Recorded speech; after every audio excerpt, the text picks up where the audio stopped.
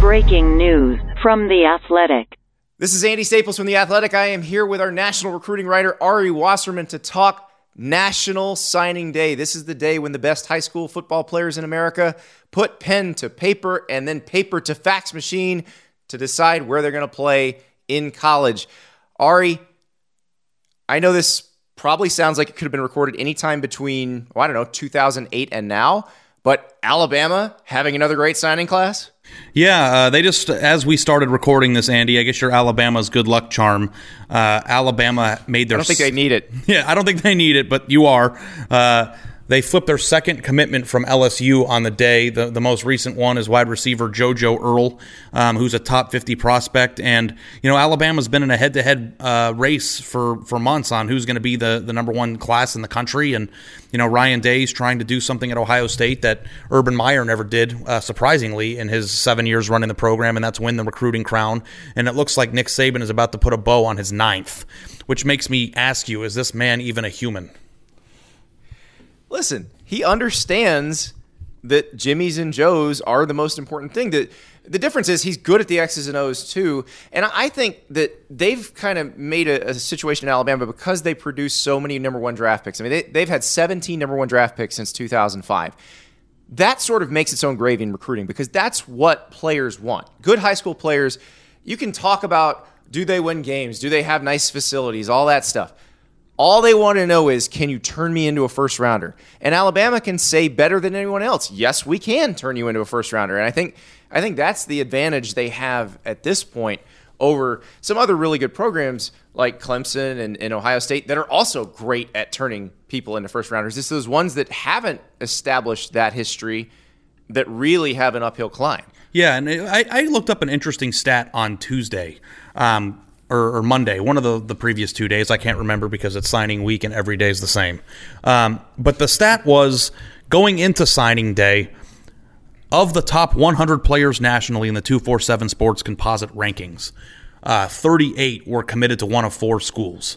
Alabama, of course, Clemson, Georgia, and Ohio State. And as we continue forward, with decisions still to be made and some decisions still happening, that number is probably now somewhere in the mid-40s. And the statistic is going to wind up being that 50 of the top 100 players nationally are going to the same four schools. And I don't know that people properly appreciate how crazy it is or how crazy good you have to be at football to be a top 100 player in the country when there's hundreds of thousands of players playing the sport across coast to coast.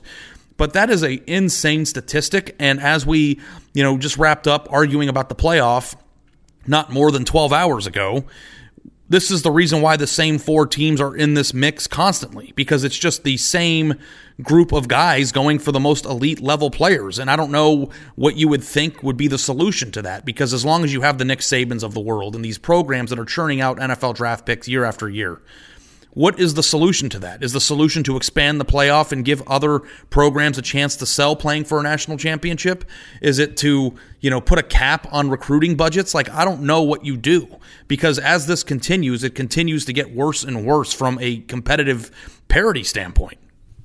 Make some more first rounders. That's how you make yourself better in recruiting.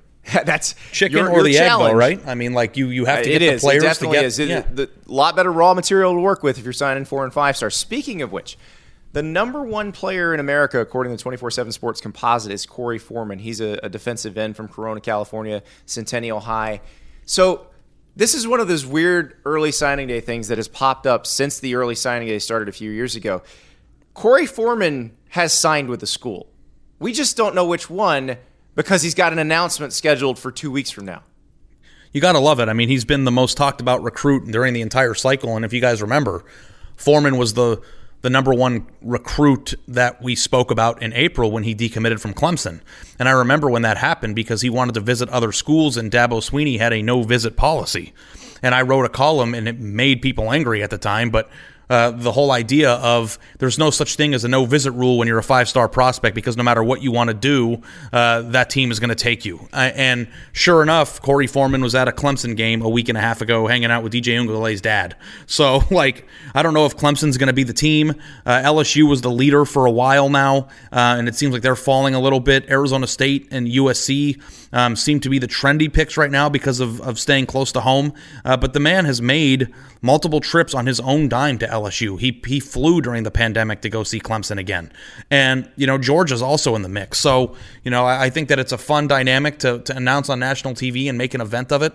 I feel like if I were a prospect, I would do the same thing because that's kind of the way we all know and love recruiting. Twitter's kind of ruined it a little bit, but, that's the fun of it. And whoever gets this kid is going to be very happy because every year there's one or two generational defensive ends like the Joey Bosa's of the world or the Jadeveon Clowneys of the world that just are jacked, large individuals who are going to make an impact from day one. Chase Young was another one that was like that. We're talking about a 6'4", 270-pound man. Nick Bosa also was a number one who was like that, so half of them are Bosa brothers. And he's one of those. So whoever gets this kid is definitely going to be in the mix. And I think it's an interesting discussion too, Andy, because the Pac-12 and you and me ribbing each other about USC being dead in the national championship race, but the Pac-12 has done a tremendous job, or maybe more specifically Oregon and USC have, on keeping some of these blue chip prospects at home much better than they have in the past.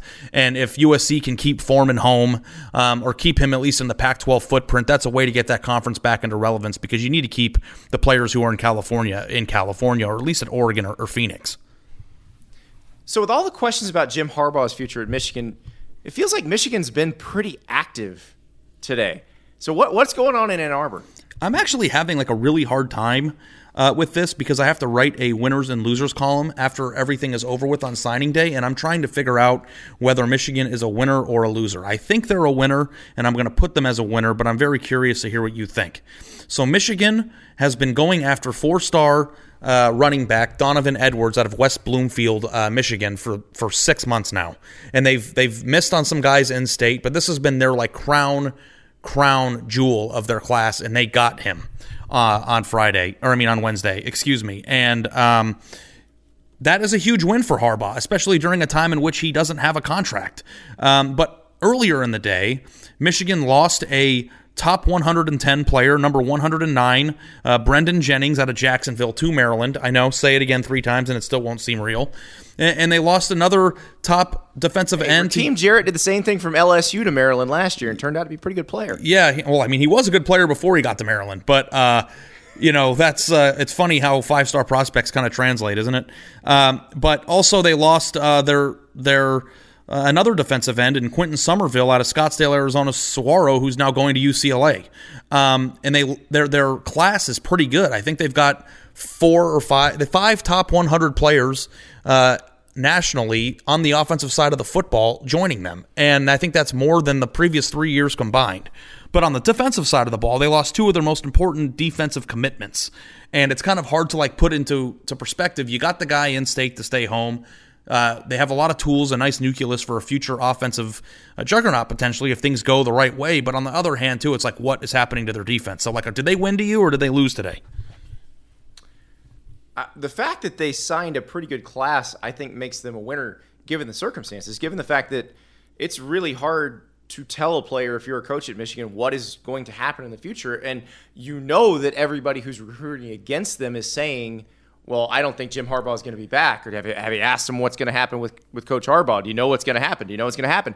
And so despite that pressure, they still signed this class. I think that's probably a win. And if you're Jim Harbaugh and you've got 1 year left on your contract and trying to figure out if you're going to get extended or not come back, that gives you a good foundation to say, you should bring me back. Yeah. I the thing about it is that they've had guys.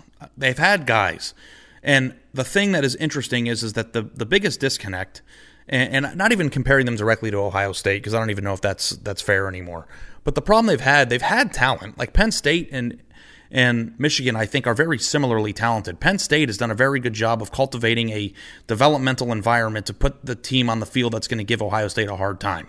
Michigan, outside of the 2016 game, has been unable to develop its players. And it's funny because during Monday Night Football on Monday, Donovan Peoples-Jones was out there catching balls for the Browns like he's Calvin Johnson. And it's just like this guy never had a 100-yard reception game or a 100-yard receiving game at Michigan in his entire career. And he was a top 30, top 20 player. So, the next thing is can Michigan develop these guys? And if they can, then things will be a lot better, obviously. But will Jim Harbaugh have enough opportunity to use the players that they signed on Wednesday to actually prove that he can develop guys? And the contract that Nick Baumgardner said had been floated is a lower annual salary but higher for assistants and staff and places that they can use to improve their actual program. But I don't know that he's going to be around long enough to develop these guys. I don't know. Nobody knows. The thing is, if you're looking at schools, you can be reasonably sure Michigan's going to hire a pretty good coach if they go away from Harbaugh. So it's not that huge of a risk. It's still a name brand program. It's still a good education. So I don't think that's a huge risk signing with them. So I understand why those guys would say, you know what, I am not going to worry about Jim Harbaugh's future. I'm going to sign, and I think my future will be fine. But Ari, we're just going to have to wait and see. This signing period goes through Friday, and then there's another signing period in February. This will be a weird one. We want to see how many guys out of high school get signed this year because the transfer portal is going to be very active because the rules are going to change and guys who are undergrads are going to be able to transfer and play right away. This is going to be a very intriguing next few months on the recruiting scene. Thanks so much for joining. Thank you so much for listening. And by the way, you can go to The Athletic's new headline section for much more in this story. And to get access to all The Athletic's great sports content, visit theathletic.com/headlinepod, where you can buy a 1-year subscription for yourself, and you'll get one to give to a friend or to a family member. And by the way, you will instantly become their favorite friend or family member when you give them a year of The Athletic. Thanks so much for listening.